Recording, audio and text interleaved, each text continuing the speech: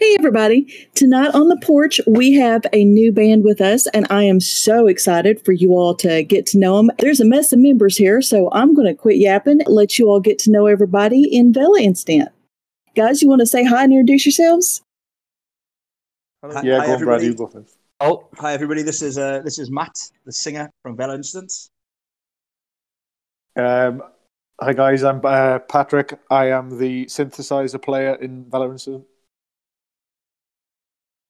Hi, I'm Adam. I'm the bass player in Vela Incident. I'm also Adam, and I play rhythm guitar.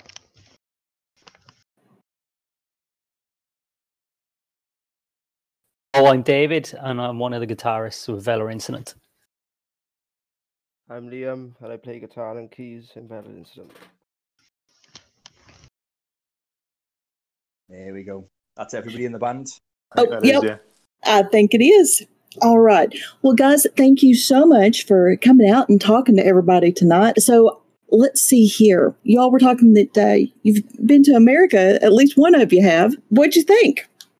I've been quite a few places, but the one non-touristy place I went to was Scranton, Pennsylvania. That was about 8-9 years ago now, I think it was, and went to an American football game. Penn State, Nittany Lions against Ohio State, and ended up getting drunk, getting a tattoo. So I had a Penn State Nittany Lion on my arm. Oh, that is just absolutely wonderful. You haven't lived until you've been to Scranton and got a tattoo. I loved that. That's the dream for all of us. Yeah, I've been there a few times as well. The US, fantastic country, very diverse. You got married, didn't you, Dave? Yeah. Well, first place I went to, is New York, which is very typical for, most Europeans. You see New York on the TV all the time. So that was the first place. But I've also been in Chicago, Las Vegas, and got married in San Francisco as well. So seen a little bit of it, yeah, and it's great. I think your national parks are really impressive. Most countries don't have anything like that. So it's great to see these wide open spaces that you guys have. Oh, thank you so much. And I hope that you had fun. Congratulations. I didn't know that you got married over in San Francisco. Now, I was looking, it said that you all were from Port Talbot. Yeah. That's right. It's produced a few of your most famous sons, actually. Richard Burton, he was from Port Talbot. Sir Anthony Hopkins, Silence of the Lambs, Hannibal Lecter. Mm-hmm. And Michael Sheen, who... I'm not sure what American films he's been in. Most of the stuff I've seen him in is actually British stuff, but he's been in quite a few American films as well, hasn't he? Oh, yes. Yeah, he's been all over the place. And now everybody, Port Talbot is in Wales. And that is over on the west-hand coast. Yeah, it's southwest. It's kind of the channel that comes up through into South Wales, the Bristol Channel, that runs into the Atlantic, so south of Ireland. So yeah, we were kind of born and raised. It's a bit like Scranton, actually. It's a steel town. Pretty tough place to grow up, and quite down and out now that the globalization thing and the closure of the steels companies and around Europe and stuff. So yeah, it's made us who we are. I think. It's also the most polluted place in the UK, which is a nice claim to fame. Yeah. It sounds a little bit familiar to out here. We've had the mines going down, and I know that my area just lost their last steel plant just a couple of years ago. Yeah. But we're trying to get everybody, trained on other stuff and sort of have something good come out of it. Now, your all's name, I had the good sense to look it up on Google, but not everybody does. Yeah, I know. I could not believe that. Won't you tell everybody how you came about that name? Tweedy. I think Adam Tweed will take this one. Well, we were just looking for a name, really, something new, because it's a bit of a new venture, although we've been together for quite a while. So we was just checking around a few ideas, and I was reading something on the internet about the Vela incident, which is like a huge flash of light that happened like over the Indian Ocean. Nobody knows what caused it to this day. It was picked up on the Vela Hotel satellite, and just thought it sounded cool. Put it to the guys in chat, and it stuck. I think we were going to go with just Vela at one point, and then it sort of evolved into Vela Incident. It was quite interesting. I think that it was done quite quickly. I think Patrick went for a shower or for a joint or whatever he went for.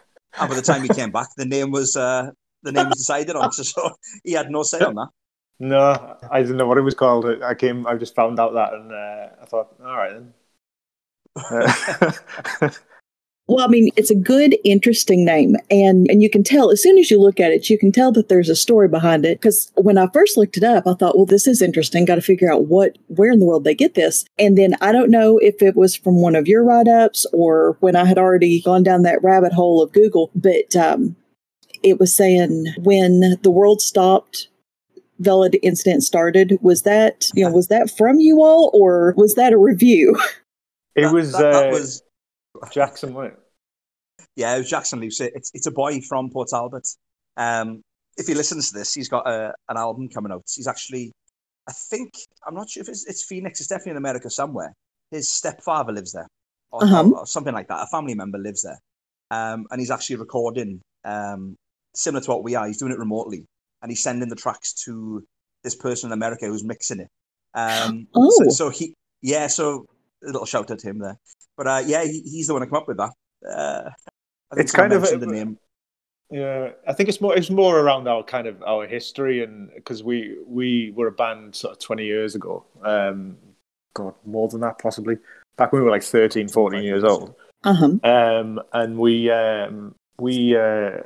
went our separate ways around about the ages of 18, 19, and then got back in touch all these years later. We tried to get it going in 2016.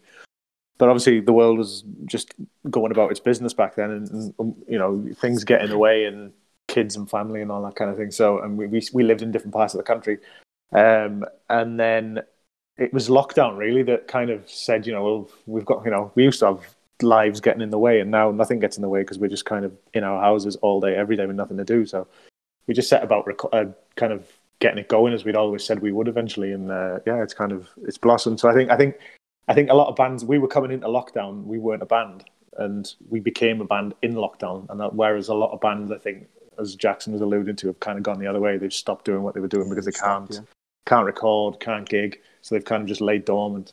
And we've kind of built up this huge profile. So I think it was a nod to that, I think. Yeah, I mean, you all have definitely blossomed in it. One of the things that we've had so much fun finding and pointing out here is all the creativity that you all as artists are putting into keeping this going. You all are definitely a testament to it, especially if you started up in it, because not only is it good to get all of the art out, as it were, it's such a help to everybody else that's trapped in just like you all are. It's, it's such a boon to everybody. You found that on Twitter, haven't you, Brad? Yes. Mm-hmm. Yeah. I mean, it's been really good for us because obviously the way the world is now, it's a lot of doom and gloom. But for us, obviously personally, it's been a good thing for us. I know that sounds bad. It's been great. Current climate, but if it didn't happen, we wouldn't have got together. I was going to say, if it wasn't for the lockdown, we wouldn't have. Yeah, we wouldn't have been able to get our music out there and start meeting the people like yourself, like we have done. So it's so if anything good has come from it, it's this. Yeah. Great thing, of course, as well. This time of year, it's winter time here as well, and these cold, dark winter nights. It's you wouldn't really be doing too much else. Everything else is closed up because of COVID. So it's nice to sit down with whatever instrument the band member plays and just put something together. It's great. We've been given the space and the time to do that right now. Yeah, definitely. It's always so good to hear that, because it's so nice to hear something positive coming out of everything that's been happening. And now that young man that you all mentioned, I didn't hear his name clearly. Do you all mind to send me his name, and we'll give him another plug out here too? That way, everybody Jackson, can find him. Yeah, okay. We'll drop you his name. He's on Twitter as well. Okay, perfect. So y'all, not only are you going to have Vela Incident's information up, but we'll have their buddy Jackson's on there too. Now, and have you all, because you all have been so creative about this, telling some of the people I was talking to that, you've got like the world's smallest recording studio. I think it's great. Yeah. What all are you all doing to be able to do the recording back and forth? And do you have any advice for some of the newer people coming up? Just things to save them some time or ideas, or Yeah, we absolutely do. I mean, this is how we do it basically. Mm-hmm. So all the drums are drum machines. We've got a drummer at the moment, but he's kind of dormant. But we are going to look to start bringing him into the recordings as well, because obviously recording drums is the hardest part, right? Because they make a hell of a lot of noise, and they take the most miking up and stuff like that. So we lay down a drum program, which is literally every single drum beat is programmed by myself. Every snare, every hi-hat beat, and then we build from there. So usually the rhythm guitar, so that's and the bass, so the two Adams will put the kind of foundations of the songs down, mm-hmm. and then it's over to kind of myself on the synths and Flynn and Liam to put the leads down and then finally the vocals will go on top of that. So it's kind of just like a building block really, and it just builds up and up and up, and then when it's all together, and so basically we're just literally plugging into 40-50 quid, so $70 worth of audio interface, which then plugs into like a laptop, or in my case a mobile phone. Uh-huh. And then you kind of you just play away, press record and play away. You'll get the song will come back in your ears, and it's just you just listen to it back and you're playing along with it basically. And then it's just sending the files in Dropboxes and things like that. So shout out to Dropbox, they've really been a massive help during this. Oh yes.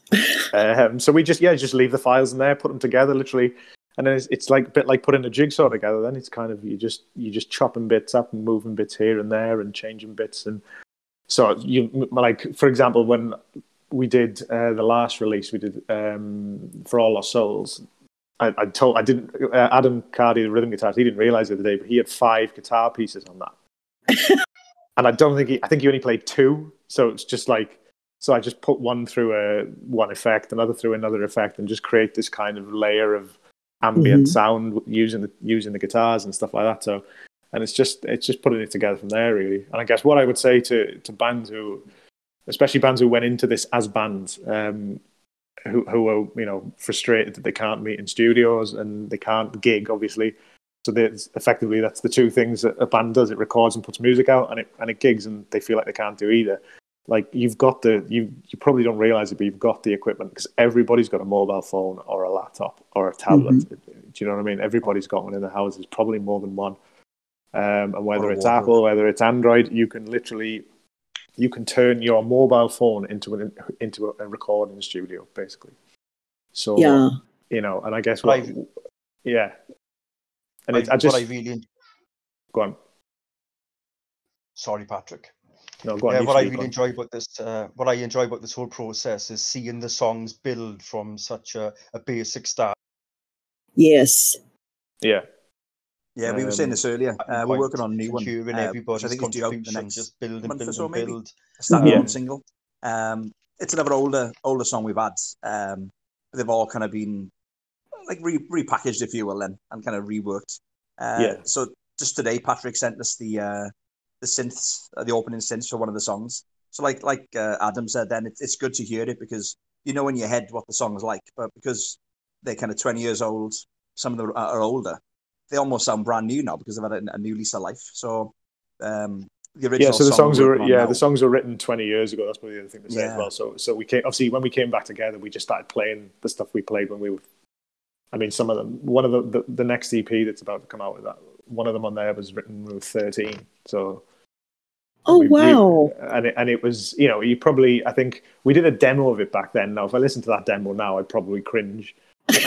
But I just kind of had an idea for it to because we were one of our former members sent me a tape recording of us playing it in Adam Cardy's, the rhythm guitarist, his living room when I was 13. I was hitting Quality Streets. We having a tin of chocolates basically was a snare drum.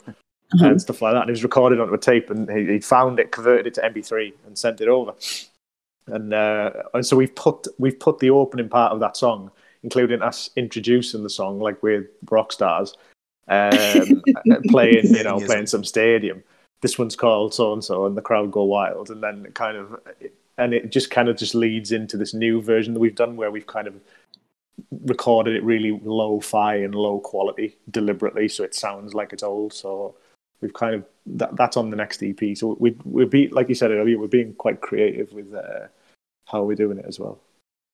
Oh, I cannot wait to hear that. And I can just see everybody young doing that. And then to have that opportunity to come back to it, and hear it again fresh. Yeah. I did want to tell you that the kids up here at Marshall are loving For All Lost Souls. Yeah, I'm trying to get it out a little bit more. But everybody so far that has heard that is just like, oh, they just kind of light up. It's great to be able to see them exposed to music that you wouldn't have heard otherwise. It's just, there's always just something absolutely wonderful about it. And I loved how you all were talking about the drop boxes and so forth. It's fun to be able to record with everybody because you get one type of energy, but does it feel almost more creative when you're layering it on top because each of you are doing it your own? And so it's... instead of coming to a consensus, it's... Yeah, I think Tweed said it best the other day, didn't he? Yeah, is he still there? Is he in the chat? Yeah. I just think it's a good way to do it because it gives people the space to be creative. Exactly. You can be quite restricted when you're all together, but because you've got the time to let it breathe and time, with time to put more into it. If you do it one way, you can revisit it because you've got that time. Mm-hmm. And I think that's always the problem. I think it's a good way of doing it. Yeah, because in the studio you're paying for hours. Yeah, and you're up against it. I was saying to Tweed the other day, like it's like I'll send him something, and then he won't do anything for like a week because he'll just think about it over and over and over again. And we've got time to do that. He can go away. Like if I go to a studio, it's not go away for a week. It's go away for around 5 minutes, come up with something, and let's record, and because we're on the clock type thing. Whereas we can literally just mull over it, listen to it. I listen to them when as they're building. I'm listening to them 10, 15 times a day. Like by the time we put them out, I don't even like them anymore. Like, because I've just listened to it so much in that process and stuff, and the lads are probably the same. So doing it like this might not have that sort of raw energy that you can't kind of create artificially. What it does have is it gives us time to breathe, and as Tweed said, be creative and have the space to do that. I love the way that it's described like that because it's, as you all are talking about it and talking about the layers and so forth, it really is like watching a flower bloom. Now, who did we lose? That was Matt, was it? I think so. I think it was, yeah. There we go. He's back. Back again, sorry. Oh, no, you're fine. Can you hear us okay? Yeah, I was chatting away then for a good 2 minutes then. No one responded to me. Fuck you all. Do over. I'm not doing it again. That was a passionate speech, that was then. Did you hear what I said? It was interesting that as well. No, we didn't hear a thing you said, Brad, honest to God. Again, Matt. Okay, if you were actually saying something, please say it again. Otherwise, I'm going to assume you're joking. Yeah. I don't know what I was saying now. I think I started to say, I mentioned about if you're all in a rehearsal room together, that, for example, like a guitarist might play a riff, and that riff then would probably stick. The one thing he's just done, if everyone agreed on it, that would stick then as through the song. But the way we do it now, like for example, Flinny or Liam can come up with a riff. He might send it to us, and we might think, yeah, that's great. But like he's got like maybe a few weeks before that song is finalized, and he might come up with something better. So that's the good thing now that there is that space to kind of be creative. It's not that. Yeah, it's a good point. Good point, Matt. I often find, just personally speaking, that you'll sit down to do a bit of work on the song, bit of guitar on the song one evening, and you'll hear the song differently the next day. What comes out on the guitar is different the next day sometimes. it's hard to explain sometimes. It's just one day you'll hear it a certain way and the next day it might be a little bit different. And the more you hear the song, the more familiar with it you get as well. You know, if you hear a brand new song on the radio, for example, you know, how much of it sticks in your head on one listen. With the space that we've been talking about and the time we've mentioned, it really, you know, a familiarity with the song and the other parts of the song really set in over time. So the song eventually starts to build substance. You know, it's not just you know, quickly hashed, quickly put together. It's a bit more methodical, which I think it's a very positive thing in our case. Yeah, we've released quite quickly as well. It's not as if, like, we do have a lot of time and a lot of space, but it's not as if we've been really slow and ponderous. We've released every 6 weeks for the last we've 5-6 had 6 months. singles in 6 months. Yeah.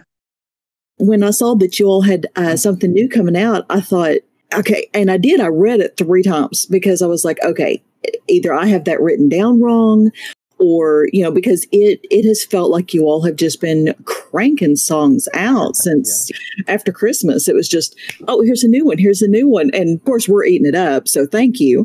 But no problem. It's well, we touched on it earlier, like the songs being 20 years old. And the nice thing, what we're doing at the moment, we've got that kind of 20-year gap between them songs and now. And we're all writers. We've all written songs since then. But the songs we're doing are all going to be from that period of like the late 90s. So I think the 6 we've done so far, other than the Switch, which was a fairly recent one, other than that, they are all 20 years old. And that's what we're going to carry on doing as well. We had a bit of a chat about it, saying, are we going to bring in some new songs, like more current songs to the EP? But what we've decided as a band is we're going to release the songs from 20 years ago. We thought it'd be nice. We're gonna do them first, aren't we? We're gonna get them out. Yeah. Because we should have done it. Well, we couldn't have done it those years ago. And then thereafter, then we'll start on new stuff we've written, which is going to sound 20 years different. Yeah. You know. So the good thing for us is, like, a lot of bands will release an album or an EP or even just a single, stuff they've been working on, and then they'll have like a few months break. Whereas we've had a 20-year break effectively, so we can just carry on going now. We've got, you know, probably a good few albums of material to record. Yeah, so imagine like a band if we can. Imagine a band like the Foo Fighters have been going 20 years. Imagine them just releasing everything they've done in like every 6 weeks, from starting from 6 months ago. It's basically, that's what we're doing, isn't it? We're just spewing it all out in one pot, like. So the first EP we're planning to release, I think, is it three new songs to everybody else's new songs. It's an old song, but it's a new song, if that makes sense. Okay. It's a song nobody else has heard before then. So we're doing a one EP, and I think as soon as that's out, we're going to start working on the second one then. So we're hopefully having 2 EPs. Yeah, as soon as the second one goes out, we're straight on to the next one. Sometimes we're even working on 2 at the time and stuff like that. So. Oh, that is absolutely brilliant. Yeah, it's exciting. I mean, it's really good for us because I think there was always that what if for us, as Patrick said earlier. We were a band when we were kids. And the songs we've got now are largely the same then. I think because of our age, maybe, people didn't take us as serious. We used to play in pubs. And we'd be fairly well received, and people always come up to us and they'd always say, we like them songs. Whose songs are they? And we'd say, our songs. I don't think they really believed us. Because, like, as you said, we were a bunch of kind of 13, 14-year-old kids playing in pubs back then. And then we went our separate ways. And whenever we get together and have a little chat, there was always that kind of what if we carried on, if we did this. And it's nice that we kind of get in a bit of recognition now from it, which we didn't expect, to be honest. Because we went into this just for ourselves. And it's nice to have everyone on board with us now. So we appreciate it and we really enjoy it as well. Oh, I'm so glad that you all gave in to the what if. I don't think that those songs would be anywhere near as good if we just carried them on gradually from then. I don't think they would be as what they are now.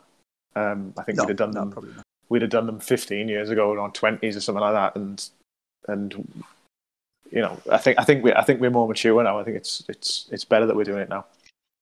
Yeah, I think we've mentioned it in the past. When we originally done the songs, they very much were almost like Britpop 90s music. To a certain degree, they still are. I mean, I think the core of it is that.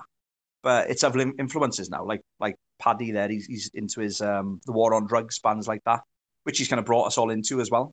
And it's that more like the ambient sound. So we've kind of created our own sound now off the back of all this, which is really because even when we started, 6-7 months ago now, we didn't really have a sound as such, do we? Whereas I think off the back of all this now, we've kind of stumbled upon our own little sound, and it's really working for us.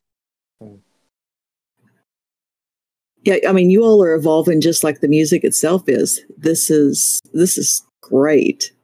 Yeah. No. So the next single will be called "Soldier Coming Round." Now, when we were kids, I'll tell you the story. Cardi and I, Adam Cardi and I, and Matt Bradley, they're the singer.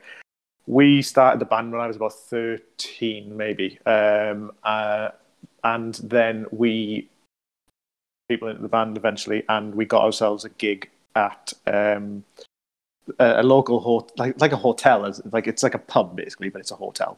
And we blagged our way onto that. Just literally sang 4 songs, the lights were on and it was louder than we'd ever experienced. So to us, we were rock stars right there and then. And we did the gig and we drank alcohol at the age of 13 over in the corner. And then the next day we were walking down past the pub, and the main band that night were a band called Aubrey Straw, and they were just loading the gear from the night before, and they called us over and they literally handed us a piece of paper. I think, wasn't it, Cardi, a piece of paper with a list of gigs on? Yeah, local gigs in the town. Yeah, and they said, right, we're playing these gigs and you're the support band. So we played 6-7 gigs with them, maybe more, as a support band from there on, and that kind of gave us our platform. And ironically, when this first started at the start of lockdown, it was Phil, the lead singer from that band, who pushed us to do this. He got in touch with me and said, look, why don't you guys record your old stuff again? And I was like, well, I'll do it if everybody else does it. And then next thing, he set up a group chat with us all in it and then left it, and that's the same group chat we're in now, I think. It is, and he just and that was it. And he just said, right, off you go, lads, do it. And that was it. So we said, right, let's suppose we better figure out how to do this, didn't we? Oh, that is so wonderful. So they gave us our break and then they got us back together. Yeah. So the new single is going to be a cover, which their singer's actually going to sing on it as well. So it's going to be a cover of one of their biggest songs from back in 1998, maybe. So we're doing it. We're putting our own little take on it, and he's going to sing his part from back then. So it's called Soldier Coming Round. So that'll be the next single, followed by our first EP then. Oh, I cannot wait to hear that. It's quite quick and dancey and it's a lot different to what we've done so far. Yeah, it's very, very different. I love it. Yeah. It's going to be exciting.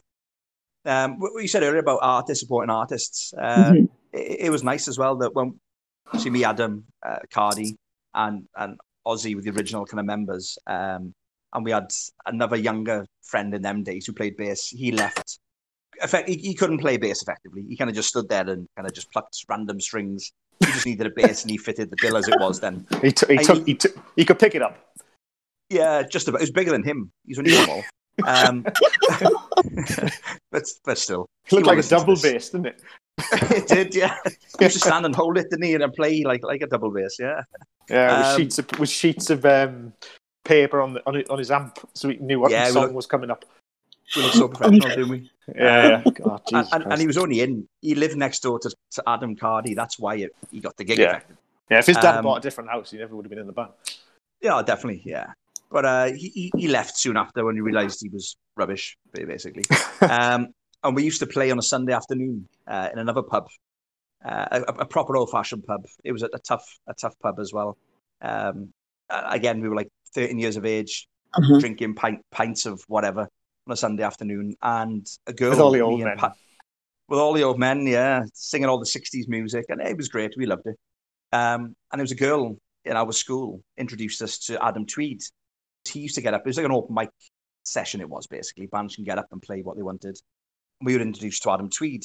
So he was the last bass player we had. And again, when we reformed, we got in touch with him. We weren't sure if he was going to do it because he was in another band in South Wales at the time. He still is. And then, as Patrick said, our original lead guitarist, he left at the start of this for reasons unknown to himself. So we were out a lead guitarist, and Phil from Aubrey Straw, we mentioned, said, "Well, why didn't you ask Liam?" And we're like, "Well, who's Liam?" Because I don't know if you know, but none of us have actually met Liam. Yeah. We've never met him. Literally never met him. Yeah, we'd never met him. So we said, "Well, is he in this band called These Thrilling Lies as well?" Which he is. So we asked Tweedy, would he be interested? And he said, yeah, he loves all things music. He's creative. So we asked him, and lo and behold, he joined. So yeah, it's a nice little story that I say artists supporting artists. So the final piece of that jigsaw was Flynn. Actually, he's the most recent addition. Flynn was so Flynn and I have known each other probably longer than we've been alive. It feels that way sometimes. 5 years old, I think we were, and Flynn's actually, you're in Ireland, aren't you, Dave? Yeah, that's right. I moved over when I was 18 from Port Talbot to Ireland, so still over here. But for your listeners, that's only maybe 40 minutes on a flight, so it's not too far. Okay. Yeah. So me and Dave were best buds from like that young, and growing up, obviously we were into music and we were into the 90s music and stuff like that. But David never played a guitar. I don't know if you ever remember this, Dave, but we once asked you to be the lead singer when Bradley was on a bit of one of his hiatuses from the band playing rugby. Yes, yeah. I do remember. I mean, it's not every day you get asked to be the lead singer of a band, but no. I was definitely far more shy in those days, and you're very self-conscious as a teenager. So I declined. Even though I love nothing more than singing songs, in my own bedroom or in the shower, but in front of other people, no. So I politely declined, but it was nice to be asked. But, as Patrick said there, I didn't play any instruments in those days. It was actually only when I was 18 that I picked up the guitar, and it was Patrick that showed me the first few chords of Wonderwall, which set me on my way. But shortly afterwards, I moved over to Ireland, and what he didn't know was that I bought a guitar. More chords since then. And I just picked it up from there, and I just carried on playing, learning the Oasis songs that I loved throughout my childhood, that type of thing, and then trying to write my own songs. And it was only at the start of this lockdown, even though we've been in touch over all these years, bands and stuff never really came up. And it was at the start of this lockdown, he was sending me, he was telling me that the old band got back together, and he was sending me a couple of songs they had done. And, I was saying, God, it sounds brilliant. I can't believe, you came up with these back when you were teenagers. And on one of them, it was Home. Mm-hmm. He asked my opinion. I said, that's brilliant. I said, it might sound even better again if you add in a guitar solo, So I did one up for him, and I sent it to him. And that's when he was like, God, I didn't know you could actually play guitar. I knew you had it. I didn't know you could play. So it was funny. I was on nights one night in work. It was like 2:00 in the morning. I was sat in the car on my break, and Patrick sent me a little clip on WhatsApp. So I clicked onto it, and it was a lead guitar part for Home, and I was like, "Yeah, that sounds really good. Yeah, we'll use that, mate." And he's like, "Do you know who that is?" No, he said, "That's David Flynn." I was like, "David Flynn." I haven't seen David for 20 years, something like that. Yeah. And in fact, the last time I seen Flinny was in Port Talbot, and I think I was living away myself then. I was home for my birthday, and we went out, got absolutely leathered on wine and whatever else you get leathered on, and we ended up stabbing each other with forks walking to the Indian takeaway. Always sticks. I think at one point it was actually stuck in my arm. It just sticks in my mind. So that was a normal night. I was just about to say that's a normal night out round Galway. Yeah, that was standard. Yeah, we were trying to stab ourselves to see if it actually stick into our skin. Yeah, surprised something so mundane stuck in your memory there, Bradley. I mean, this is a common occurrence. And I think that was a Tuesday night as well. We were all at work the next day, but so that was the last time I seen Flinny. I've had no contact with him really because he moved to Ireland. I moved to Liverpool. I know Patrick's kept in. Yeah. So yeah, it was nice that it's nice that we started it back, but it's nice as friends we've all got back in touch now, really, because I think to a certain degree we kept in touch. Me, Adam, Ozzy, but the rest I've kind of sporadically spoken to him. But this has been really nice, and it's been great. It's great to be in a band, of course, but when you're playing with your friends, it's all the better. It's really been good. So it's been a thrilling minute so far. So long may that continue. The social side of it's almost been the best part, actually, as well, isn't it? It's like it has. The group chat is just non-stop every day, and whether it's music related or whether it's something we won't mention in this conversation. The group chat can never ever be because we'll all be in prison. That's pretty much it. If that gets out, we're all knackered. Yeah. And WhatsApp's end-to-end encryption. But obviously, we mentioned the boys we know, and we mentioned that Liam is the new member. And Liam's the same. I think sometimes when someone comes into a group, if he doesn't know anybody, it can be a little bit awkward, maybe. But Liam slotted right in. He's the same as us. He loves music. And I've said, for me personally, like I play a bit of guitar, but not particularly a great standard. And for me, I can send a song, a rough acoustic track to Liam. I've done it quite a few times. I've sent him a few songs I've been working on. And I say 2 or 3 hours later, he'll send me the song more or less fully complete, basically. So it's like having another musical genius in the band. So so we all complement each other really well, and it really works. Oh, that's beautiful. I mean, and it really says something too, because, it's very good to be able to work with people that can work professionally. But if you've got that rapport, you get a whole different level of creativity with people that you're also friends with. You can take more chances with your friends. But Tweed will tell you this. We had that back in the day, didn't we? Even though we hadn't known each other that long, when we were kids, we had that back in the day.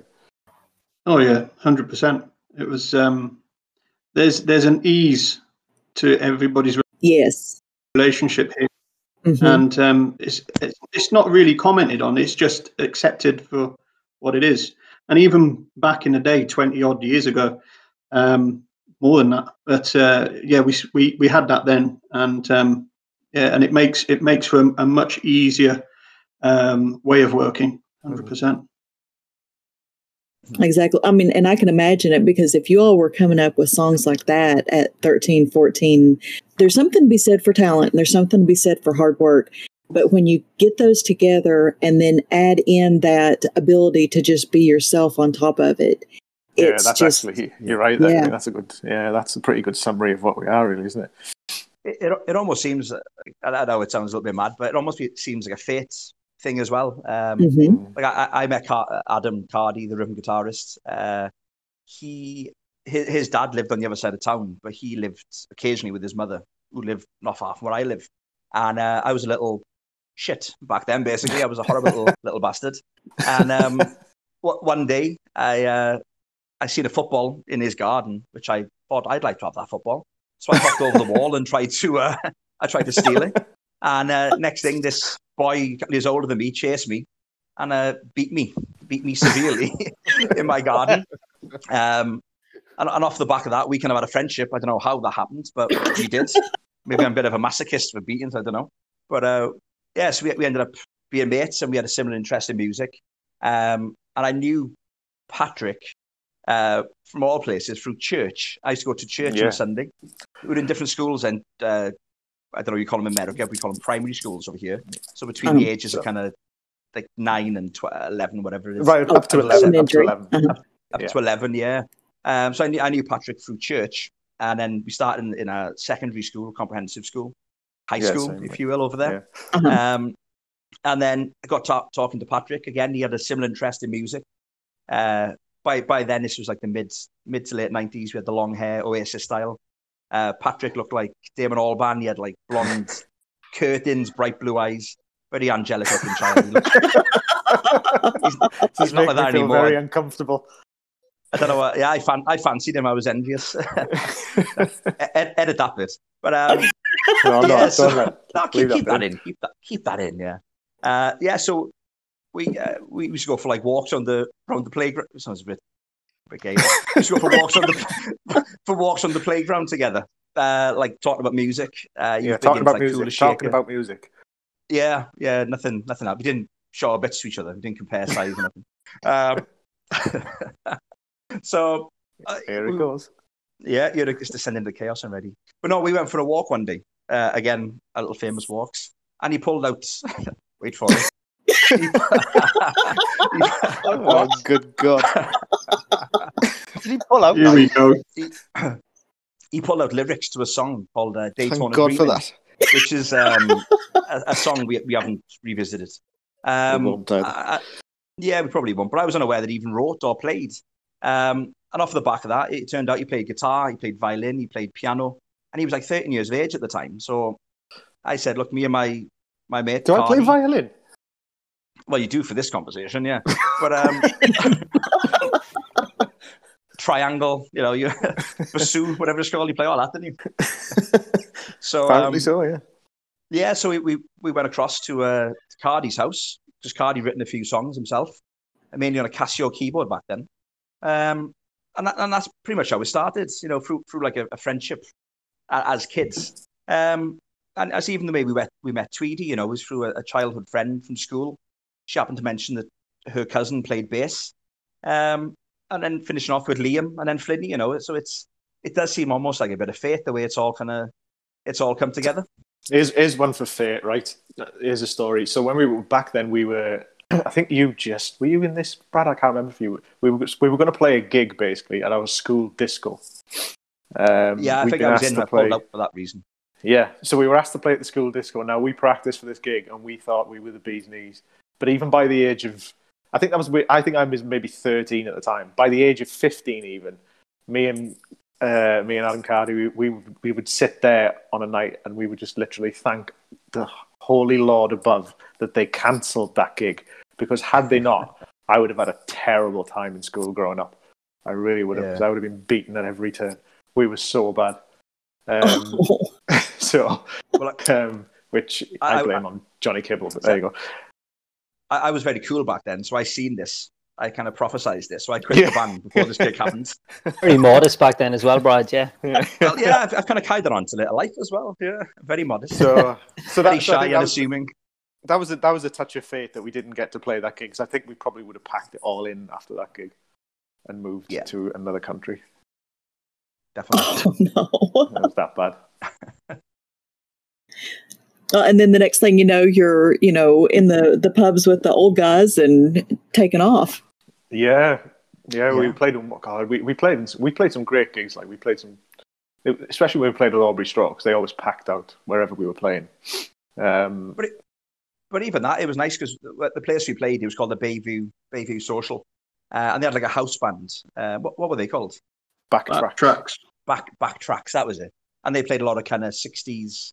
A bit of everything. They played the same set every week, and also the same gaffs between each song every week. Yeah, the same jokes. Yeah. Here's one for all the Vietnam veterans. Was one of them. It's like you're in Wales. Nobody in Wales has been to Vietnam, apart from on the sex market. Like Jesus Christ. Oh my gosh. So it was just but yeah, that was great. They were good times.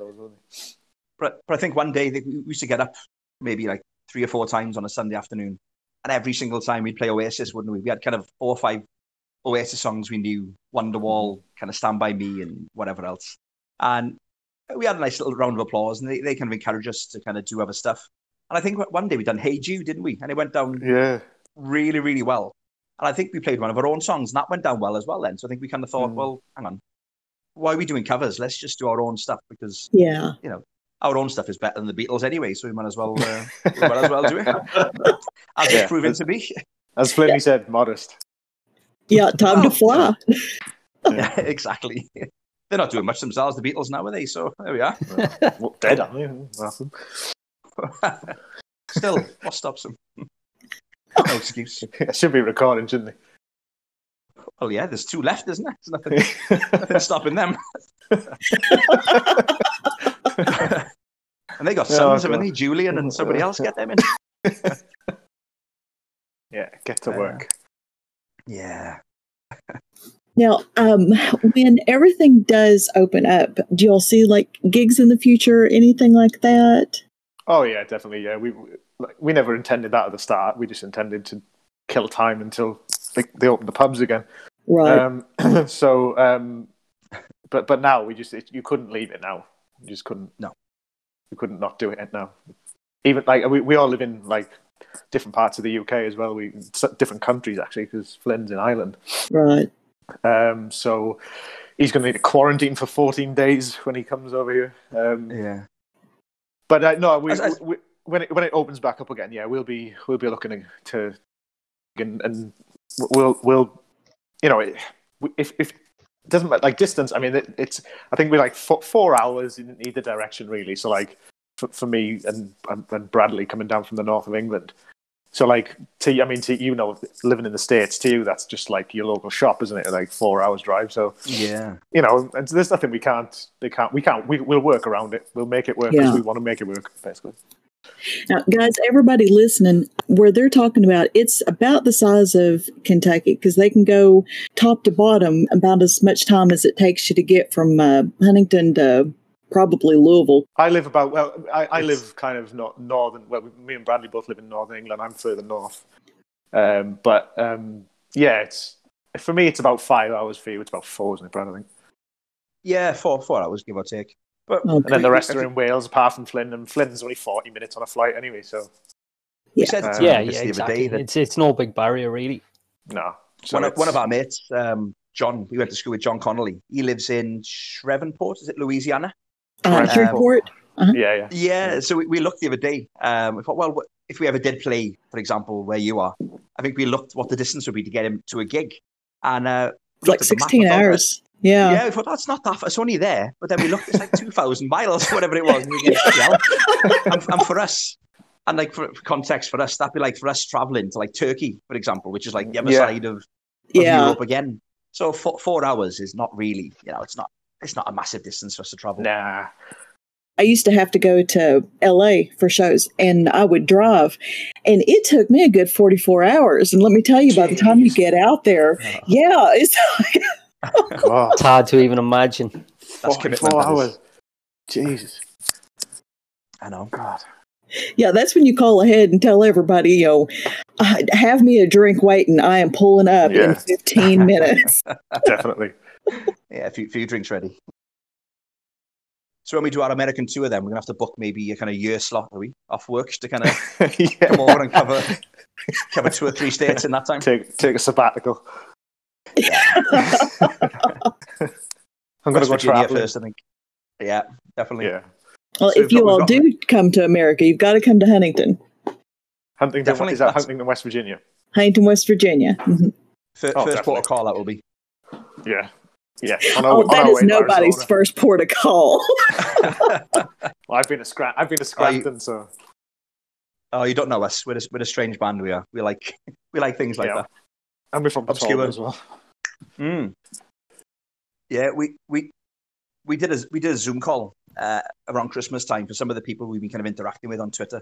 Uh-huh. So we thought it'd be nice to kind of get them on a Zoom call, maybe 4 or 5 of them. So we got them in, and I think before it we were panicking, thinking, "Oh Christ, what are we going to talk about here?" Because we don't know them.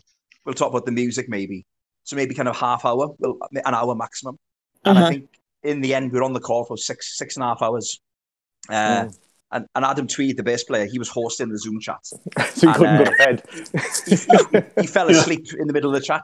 And I said, "Yeah, mate, Tweedy, why didn't you go to bed?" And he's like, "Well, if I go to bed, the call ends." I was like, "Well, just sleep then. Just stay there." And we just carried on. Just throw a blanket over him in the chair. Yeah, pretty much. There was people fast asleep. I don't know if that was me talking constantly, but there was people sleeping. They just dropped off. They did. Oh, that sounds so fun, though. We'll do it again one night. We do. Yeah, we'll do it again one night, and you'll get yourself in it. I would love to.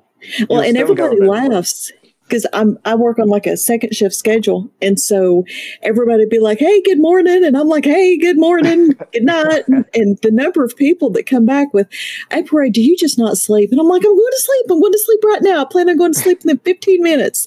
I just failed." Yeah, it's the best way though, isn't it? Yeah, we kind of juggled jobs as well. So obviously, probably the most interesting of those is you, Bradley, isn't it? Yeah, so I work in a hospital, so it's like 24 hours business basically. So I do shifts, and at the moment I'm on nights. And I think the vocals for "Hey You," one of the first or second single, I think the boys had done their tracks. It was laid down, and they were kind of pushing me, saying, "Look, you need to get this done. We need to get this out there."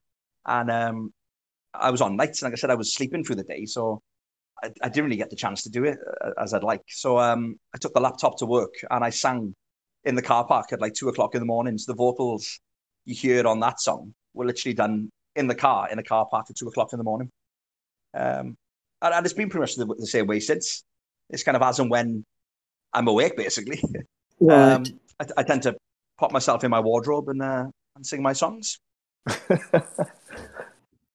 See, and everybody thought that I was teasing about that. And I told them, the very first time I pulled one out, I said, part of this is done in a clothes press. And they sat there and they looked at me and they were just like waiting for a punchline. And I'm like, sometimes I don't have a punchline, people. Sometimes it's just the truth. He didn't even take the clothes out of the wardrobe either. Yeah. It gives a nice sound though, doesn't it? Yeah, it helps with the acoustics. I mean, everybody else is sticking up egg crates on the walls. You take the jackets out, it does. It's filled with about 15 Parker jackets. It didn't even take them out. But for All Our Souls, the last single you mentioned earlier, Mm-hmm. We knew the kind of the quality of the songs were kind of getting better, and we need to be more professional the way we're doing things. So I actually bought a home recording studio. And I just couldn't work it out. I'm not particularly technical. There's too many blibs and blobs and whatever else.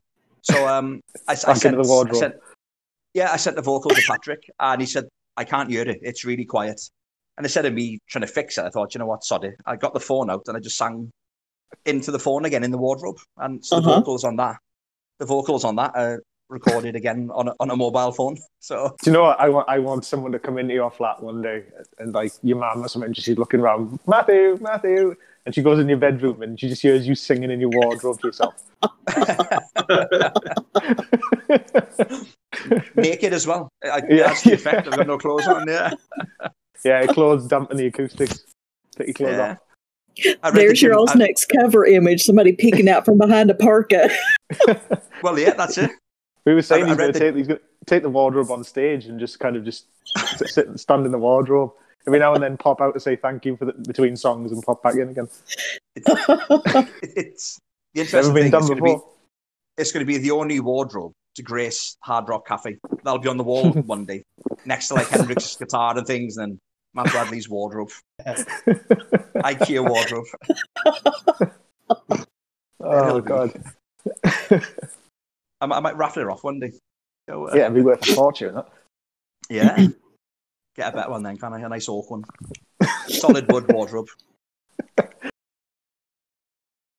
We actually have a few bands who've come and asked us how we're doing, what we're doing, and you pointed them in my direction. A couple of bands have asked, and I've spoken to a few bands. I even talked one band through doing it. I did them 2 or 3 videos of me just showing them where I plug what into which port, and then how I do this and stuff, just to be able to record sound. Do you know what I mean? So they just didn't know how on earth they could record something into a laptop or into a phone or whatever. So I just basically talked them through what they need to do and stuff like that. And a couple of bands have asked us how we do it, and so and there's a band called Revivalry. They're on. I love them. Yeah. They're like 14-year-old. Literally. Yeah, they're similar to us, aren't they? The way they so I think we do see ourselves back then in them. So stuff like that. I think Matt Bradley's pretty good on Twitter, aren't you, Brad? With our Twitter presence, and you know, sometimes the tweets just get way out of hand, but we don't. We now, do. Who was I talking to about whiskey earlier? I was talking to one of y'all about whiskey. Yeah, that'll be Matt. That's me. It's usually him on that. I've just discovered. I'm drinking whiskey, obviously, but I don't know if you've heard it over there. It's called Iron Brew. It's called. It's like a Scottish. I keep seeing pictures of that, and I'm dying to try it, but no, I've never had it. Don't try it. It's like the number one. It's like the number one soft drink in Scotland. It's like the biggest only place in the world. Yes, liquid rust. Yeah, that's what it is. Effectively, I think that's what it is. Yeah. But I think I'm right in saying it's the only The place Scots in love the it. world where it's the soft drink is bigger than Coca-Cola or Pepsi. It's the only place in the world where that drink, Iron Brew, is bigger than any of them brands. So I've just found a can in the fridge and I poured it in with the whiskey. It actually works. It works quite well. So well, that is actually, and please don't laugh. I swear I'm being serious. I actually have a list of everything I'm wanting to see and try and do. That's been the best thing. I think besides getting our music out there, I think it's like genuine friendships as well. We speak to, there's too many to name, but there's a lot. As you said then, like people have been in touch and they've invited us over to certain places. We've even had parcels where people have actually made things up and sent them over to us. We've had like little bottles of whiskey. We've had little tumbler glasses. Somebody's actually made us a Christmas bauble with our name on it. So it's been really nice that, people are very hospitable. And so, if you ever come to the UK, there's always a place in Liverpool or North East Wales, Ireland. You're more than welcome to stay with all of us. Oh, I'm so excited. I've got a shirt in the mail and it's supposed to be here any day now. When you know that something is coming in the post, it's sort of like you're little and it's Christmas all over again. Yeah, definitely. Time stands still, doesn't it? You're waiting for it to arrive. Yeah. Is that the CD, the compilation CD? Yes. Yeah, we spoke to the fella from that the other day because I think when they kind of got the list of names for people to be on that CD, we'd only just started. Like I said, we started quite late last year. I think we didn't really start until I think the first single we released was September.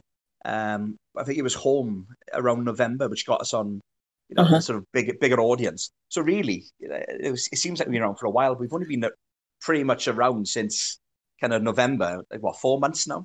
So it's quite a big rise really for us, and it's a lot more to come as well. So we're looking forward to this year. It's going to be a big one.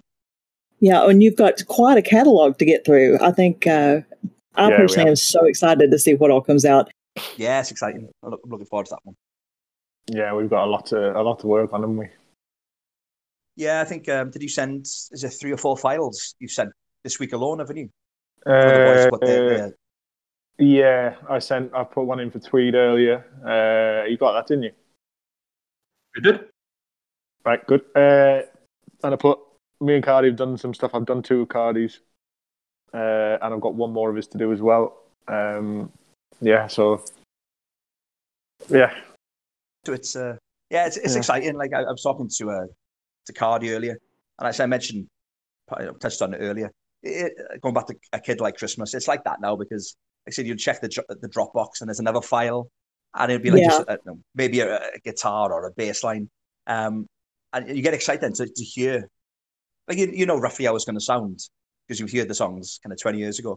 But it's exciting love to me hear dropping my final mixes into the WhatsApp. You'll love it, don't you? Yeah, I think we get excited because obviously, like I said, Paddy does the mixing and the producing side of things. So we'll send him our kind of individual parts, and you might give us a little snippet of it. We don't know what it's going to sound like as a whole, and we get excited because it'll be like sort of 10, 11 o'clock at night, and he'll just like post this WhatsApp link to the song, and all of us heard it for the first time then. So it's exciting for us as well, even though we're the band. We are like you, absolutely delightful. Yeah, we hear the song for the first time ourselves because, like, so when I was on nights, I heard For All Our Souls. I think he sent it quite late, maybe midnight, and the others were in bed. And I listened to it, and I was like, "Wow, is that us? Is that our song?" It's just so bizarre. You can't really explain like what it's like when you hear it for the first time. And I think it was on repeat, maybe like sort of 5 or 6 hours. I listened to it for, and then I got excited then because I knew that the 2 Adams, Liam, Flinny, they hadn't heard it either. They were in bed, and then seeing their response then the next day when they woke up, and it's that it's exciting to us as well. It's not like I think some bands maybe go for the motions of things. I think, but for us, it's genuinely we just love doing it, and it's exciting for us when we hear it. We love it. Yeah, absolutely. Yeah. Well, and it comes through. It really does come through. The first time that I had For All Our Souls up, I think I played it 3 times in a row because I was making notes. And I didn't do any notes the entire first play because I was sitting there listening to it, and I was just like, "Oh, you fool! Rewind it." Yeah, it definitely grabs you, that one, doesn't it? You get the feels off that one. the hairs on your arms stand up and think, well, not your arms, but I mean, on my arms, the hairs on my arms stand up. Oh, with how long my ponytail is for my hair to stand up on end, that would be something.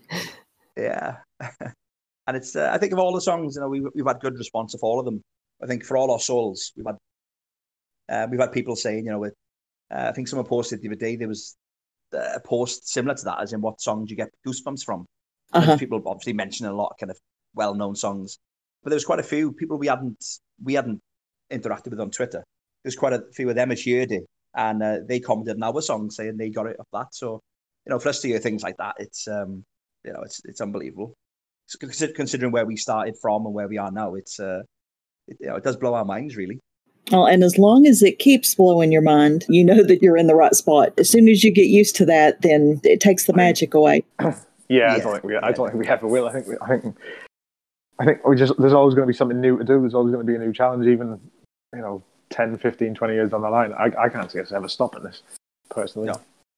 Just even after we've said, look, we can't be bothered gigging anymore. If it's 20 years down the line or something, we just can't be bothered. Do you know what I mean? I still think we'll make music and we'll keep putting it out there and keep the like the Beatles did, wasn't it? After 1965, don't think they toured after that, did they? No, they didn't. No, it was good enough for them.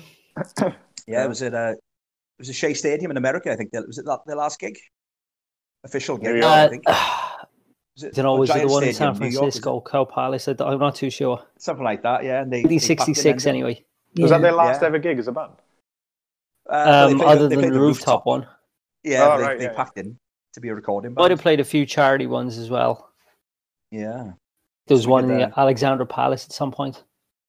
I love how we've just touched on kind of 4 months ago we weren't even a band, and now we're saying we're bigger than the Beatles and we're going to retire to be a recording band. There we are. Shows how stands to us all going forward as well. We've a lot of writers in the band now, and we've, as Patrick said, we could be doing this for another 20 years. I think between us all, we have the material there to to release. Right. Yeah, it's a hobby as well. Like it's what we like to do. It's not a chore. It's not Yeah. And if I think was it you, Tweed, who said something about the person who makes money off their hobby never works a day in their life or something like that. So yeah, you get to keep the joy in it. Yeah. It's just we just like doing it. And I say it's been good that because of Patrick now coming in and having listening to different styles. Like I said, the War on Drugs and the National, they're obviously big influences now. So we're also writing in kind of a different mind frame as well now, because I think for years we were kind of writing, like I said, in with the Britpop, whereas now we're kind of thinking outside that box now. Mm-hmm. So we're being quite creative as a band. So it's exciting. So we're just kind of scratching the surface of where we can be now. Mm. So watch this space. Okay, guys, we are just about at the end of our hour, but we wanted to thank you all so much for coming all the way out here and talking to everybody and telling us some stories and giving us the opportunity to put a person and a soul to the music that we've been enjoying. I can't thank you enough. And would you like to tell everybody good night tonight? Yeah, thank you very much. Pleasure's all ours. Yeah. Thanks for having us. Yeah, thank you. Good night. We'll say good night and to you good evening, because it's not that late over there. Yep. Thank you very much. And we'll catch you all at a gig soon, hopefully, over there. Yeah. And thanks for continuing to listen to us as well. It's quite humbling to know that people at the other side of the world are listening to us. So yeah, we appreciate all the support we get. We are happy to, and if you all make it to Huntington, I can pretty much guarantee that there will be some cobbler and dumplings waiting on you. As soon as this weather turns, I'm setting off. Sounds great.